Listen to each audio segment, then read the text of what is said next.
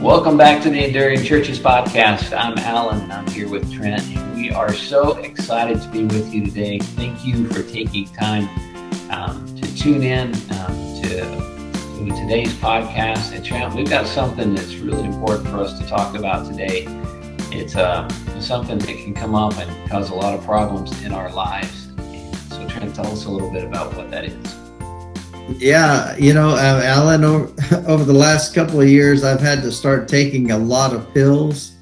And I never took any pills in my whole life until just the last couple of years. But, there are some things that as ministers, we love to preach to others about, but we sometimes struggle with that. And this idea of unforgiveness is what we want to talk about today. And so when we have that attitude of unforgiveness, it's like taking a poison pill, and it affects us badly. And so we want to talk through that a little bit and get you to think through in your ministry, is there something or someone that is keeping you from experiencing joy because you're holding on to unforgiveness?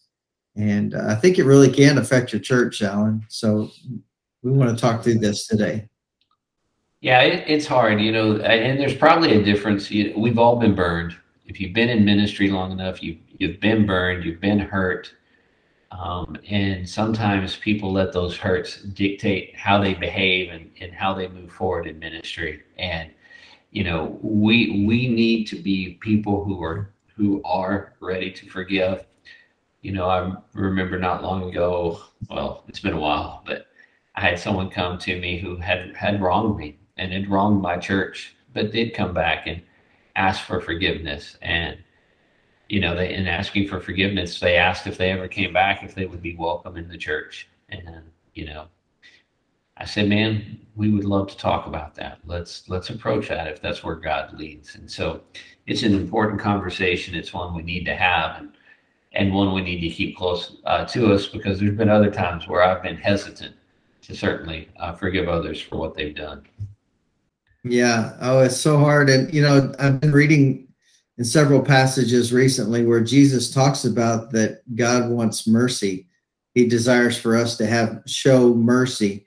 And it's hard. It's easy to talk about and it's hard to practice, to show mercy to other people, when they have hurt us, when they've done us wrong.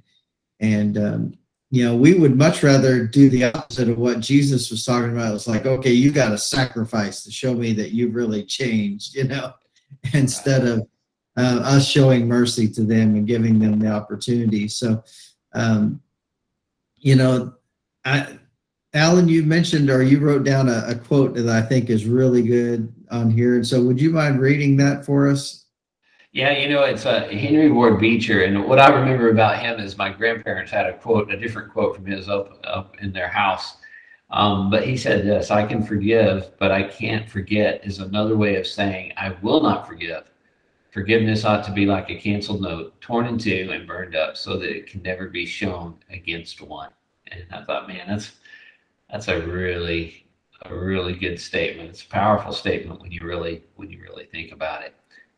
Yeah, I agree. What Jesus was asked how many times we're supposed to forgive, and he gives this crazy number.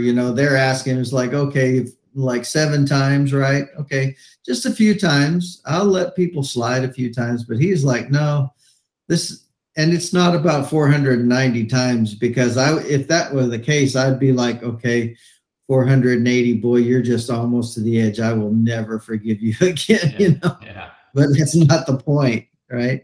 Right. So, yeah, we're supposed to just go over the top and being quick to forgive. And when someone asks for it, and I think we often talk about the downsides of our culture and all these kinds of things, but I do think that that's something that we see in our culture. There's a lot of desire among people to have a forgiving spirit, and it doesn't mean it's easy, but we are a culture that does tend to value the idea of redemption and forgiveness, and that can be a positive thing. But it's when it's not present in ministry, but it's present in other places, it becomes a problem.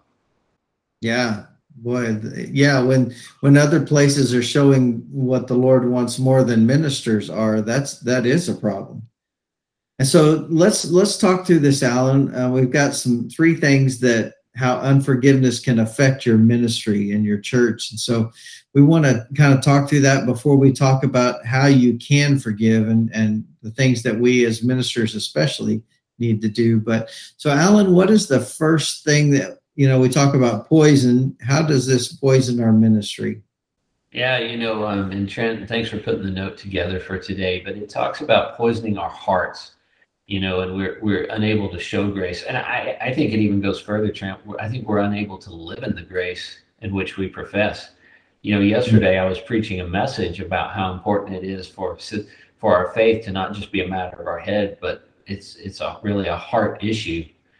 And when our hearts are poisoned, that really means God can't really work in our life, and there's not going to be spiritual growth where there's a lack of forgiveness. You definitely kind of submarined your faith development at that point in time.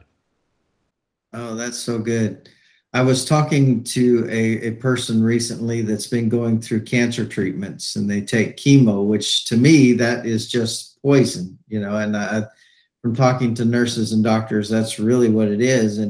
They were talking about how that poison scars your veins, and it gets to be where those veins and your blood vessels don't work right. And I think that sometimes when we hold on to unforgiveness, it does the same thing. It burns our heart. It calluses our heart, is what scripture kind of talks about, to where you're right, we don't really understand, or we don't live in the grace that God has shown us. And we certainly aren't as quick to show that mercy and grace to other people as well. So we get to have that calloused heart, not only about God, but about other people too. Yeah, and that's a sad truth that we can live in there. We don't want our church to behave that way. We don't want our church to be characterized by that, but it will if we hold on to that unforgiveness. Well, Trent, what else will it poison? It doesn't only poison our hearts. What else can it poison? Well, I've seen in me sometimes it's awful easy for my tongue to become poisoned, and the things that because I think about the things that I want to say. And what really is always so frustrating, Alan, is that the things I want to say and tell somebody off, I never can think of at the right time, which is probably good. That's probably mercy from God, right? Yes, yes. So It's I think it's it can probably poison you. good. It's probably good there's a little George Costanza in us that we can't ever think of it at the right time. We can Yeah, go back that's and right. re-say it. But yeah, our words can certainly become poison over time, and we just say things that are mean and hurtful, and it shows. When you have unforgiveness, there's an anger and a biting nature to you, Mhm. and people pick up on that, and it's like everything you say. And so you if you're a pastor and you're holding unforgiveness, you're going to lose credibility in the pulpit. You can say a Mhm. lot of things, but people are going to look at you and not really trust what you're saying because, again, your words have become poisonous, and that's a real Yeah, problem. I think you're right, Alan. And because they see you the way that you speak when you're not in the pulpit, right?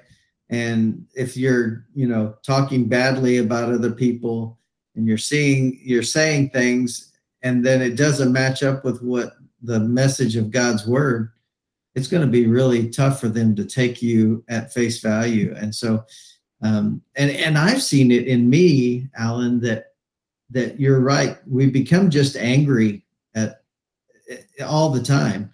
I remember going to a basketball game my son was playing in, and it was like not a big deal, but I just reamed this ref. He's like a high school kid, and I'm giving him the what for, and so I had to go and apologize after the game because it was terrible.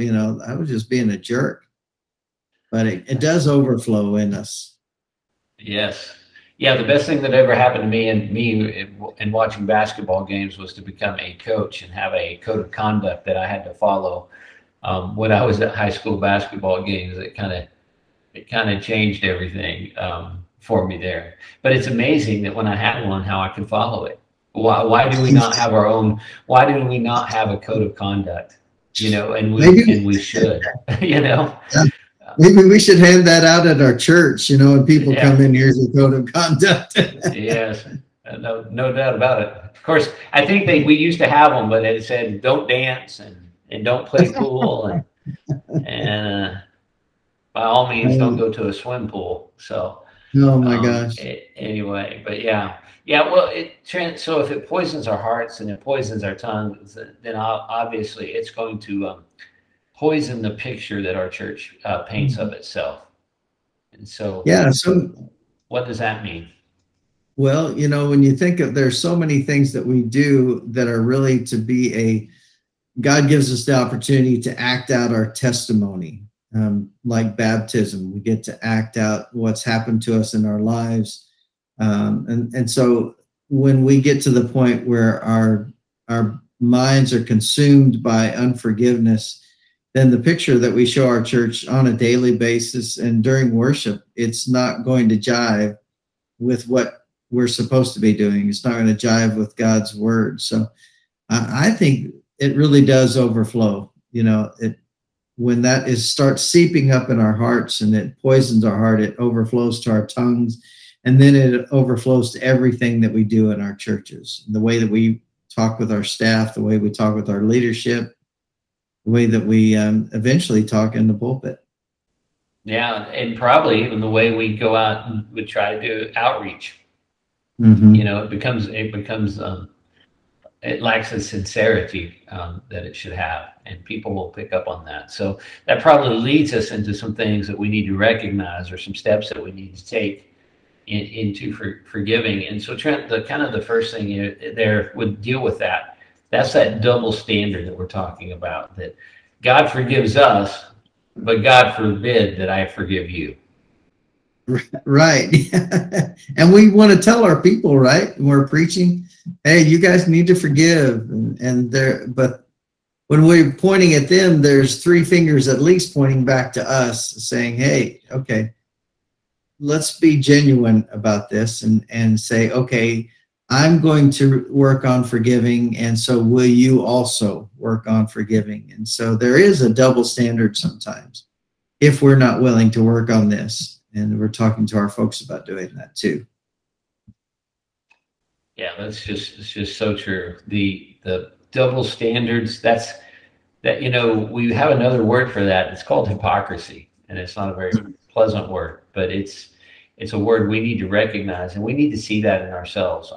I have been hypocritical at times in my life, Trent.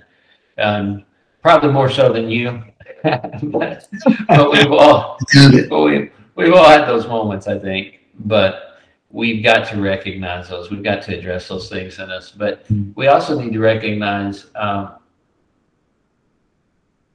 that forgiving people doesn't really change if you've been hurt. It doesn't change some of the things that have happened.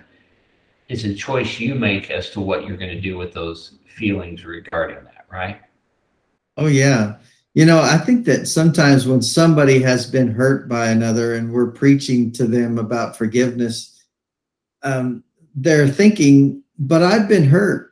I've been really hurt. And we need to, if we're the person who's been hurt, we need to recognize, hey, yes, absolutely.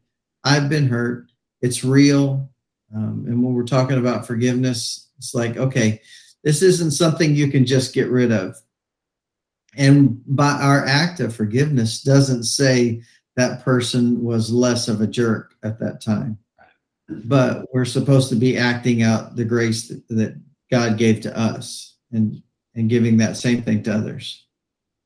Yeah, I mean, and different things have different consequences. I mean, you can forgive someone who's committed a crime against you, but it doesn't necessarily mean that the consequences of the choices that they've made are going away. And, there's been many stories written about some of those types of events where people have gone the extra mile to show forgiveness and how impactful that has actually been. But again, sometimes those consequences linger, and they can linger, in a church. If someone has caused division in the church and has been asked to leave the church, you can forgive that person, but it also means that they may not be allowed back for some reason. So Mhm. that is certainly it's not that one necessarily does away with the other, Yeah. but it's just a choice again on our side. What are we going to do with our feelings in that situation? Mhm. Yeah, Alan, there's the scripture that says that vengeance is mine, saith the Lord. And we want to say, yeah, okay, God, you can have yours, but I want to have mine too. And so we have to be willing to let go of that. And the whole idea of this topic that we're talking about is the thought that, hey, unforgiveness is like drinking poison and expecting the other person to die. And so, we're wanting the other person to suffer, and that's hard to let go of, because when somebody does something wrong to us, we want to hang on to that. We want to have our vengeance. We want our mete out our punishment, but it just affects us most of the time. So, Yeah, because it's not dependent on how they respond to it, right? I mean, you can oh forgive yeah. someone who doesn't forgive you because sometimes it's a situation where you both feel like you've been wronged by the other person. And, Mhm. I remember someone who left my church angry, angry, angry, angry with me, feeling like I was just preaching against them because my whole ministry I've preached about spiritual depth is measured by obedience, not by what we know. And this Mhm. person would always say, well, we just need to be deeper. We need more Bible studies. We don't, and would tell people that she didn't feel that her life mattered so much as long as she was just teaching Bible studies. And Mm. I told her, I said, just teaching a Bible study doesn't mean anything if you're not living it out, if you're not applying that. And Right. I would say something in our church about the importance of obedience, and she thought that I was always preaching against her. Well, that was easy to forgive. I mean, I'm sorry you felt like I was picking you out. I'm not. This is something that I believe is scriptural and is important. But you know, that forgiveness was not a two-way street on that. Yeah. So easy for me to forgive, but not easy for her to forgive. But that's her choice, you know. Mhm. Yeah, you're right. And we don't want their actions, their reactions, their attitudes to affect our entire life, because then we're just being held captive by someone else. Instead, forgiveness allows us to be set free. No matter how they react, no matter how they respond, we are set free from that burden. And I think that's an important thing to keep in mind. So we have to recognize that forgiveness isn't dependent on someone else's attitude or their actions. So the fourth thing on that is to not bring up our past hurts anymore to ourselves, our family, and our church. So this is that poisoning our tongue, right?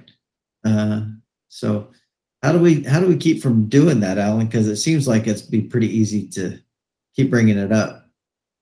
Yeah, you just don't. Sometimes it really is a matter of out of sight, out of mind. If you're going to talk about it and you're going to think about it all the time, it's going to come to the surface, and so you've got to replace those thoughts. And the Bible talks about taking our thoughts captive. I think that's Mhm. recognizing, oh, this is a thought. I'm not going to dwell there. I'm going to think about something else. I'm going to change where my mind is moving and the direction it's going, and I'm going to push my thoughts outside. And when it comes in regards to your family, give them permission to call you out on it. Um, let it go to just go all in on that. To Yeah, get we to got get rid of that. we got to sing the song. Let it go, Yeah, let it yeah, go. yeah. Yeah, people still don't like to hear me sing songs. So, Well, but and you said something that I think is really key there earlier. You said replace those thoughts. You can't just get rid of them, because nature abhors a vacuum. It won't allow a vacuum to continue. And so the same thing is true in our lives and our hearts, isn't it, Alan? You've got to replace those with something else, something positive. Yeah, and maybe that's just looking at how God treats you. Maybe Mhm. it's recognizing that we do not deserve the gift of salvation that God has given to us, that we are sinners and we're saved by his grace, we're saved by his mercy and his love for us. And so we need to remember that it's undeserved. Maybe it's by talking to someone else who knows this person and cares for this person. But I think one other big thing is pray for them. It's really hard to hold unforgiveness for someone that you're praying sincerely for. And so start praying for those people. I agree, Alan. That's very scriptural. Thank you for saying that. So our goal really is to encourage you not to be held captive by the past and the hurts that the people have placed on you. We recognize that some of those hurts have been very real, right? We don't want to lessen any of that at all, but it's holding you captive and it's poisoning your life if you hang on to those things. And especially us as ministers, we need to be able to preach the whole of Scripture. And sometimes when we're affected by something, we'll avoid that topic because it's too painful for us. And so your church needs all of Scripture preached, and you need to be able to let go of some things and show forgiveness. That's absolutely correct. And, don't poison your ministry. Let God work in it. And forgiveness is something that we've experienced, and it's something that we should be quick to offer ourselves. So we hope this helps you out. We've all been burned. We hope this is just an encouragement to remind us of some truths that the Bible teaches us, and how we can deal with some of those practical situations. We want you to know that we are here for you. Maybe you're struggling with some hurt in ministry, and we're here to walk alongside you. We'd love to talk with you and maybe even give you some insight or guidance, or get you into some folks who can give you insight and guidance into your situation. But we are here for you. You can reach us at our website at enduringchurches.com. You can email us, Alan at enduringchurches.consulting, Trent at enduringchurches.consulting. You can connect with us on our Facebook page, but we would love to hear from you if we can be of any help to you at all. And we are grateful that you take time to listen to our podcast. If you would, do something for us. If you found this helpful in any way, please share that with someone who's in ministry, someone who's serving, so that we can walk alongside them as well. Trent, do you have any final words for us today? Well, I want to encourage our folks, if you're just now finding out about the Enduring Churches podcast, we've got over 150 different episodes there in the library for you. Go back and listen to some of those other things. You can learn about the Coyote Principle, and you can learn about Pastor Poker and all kinds of things. And man, there's some great interviews. So we just want you to know that there's some other good stuff out there. If you are in one of those times when you're stuck in the house or you're driving for a long time, it's a great time to binge on the Enduring Churches podcast. Listen. That's right. That's right. I don't know if is it right for us to encourage binging. That seems wrong, but anyway, yeah. But we're so thankful that you've taken time to listen to us today, and we really do want to be a servant to you to help you. So thank you again. Please share this if you would. God bless you all, and tune in next time to the Enduring Churches podcast.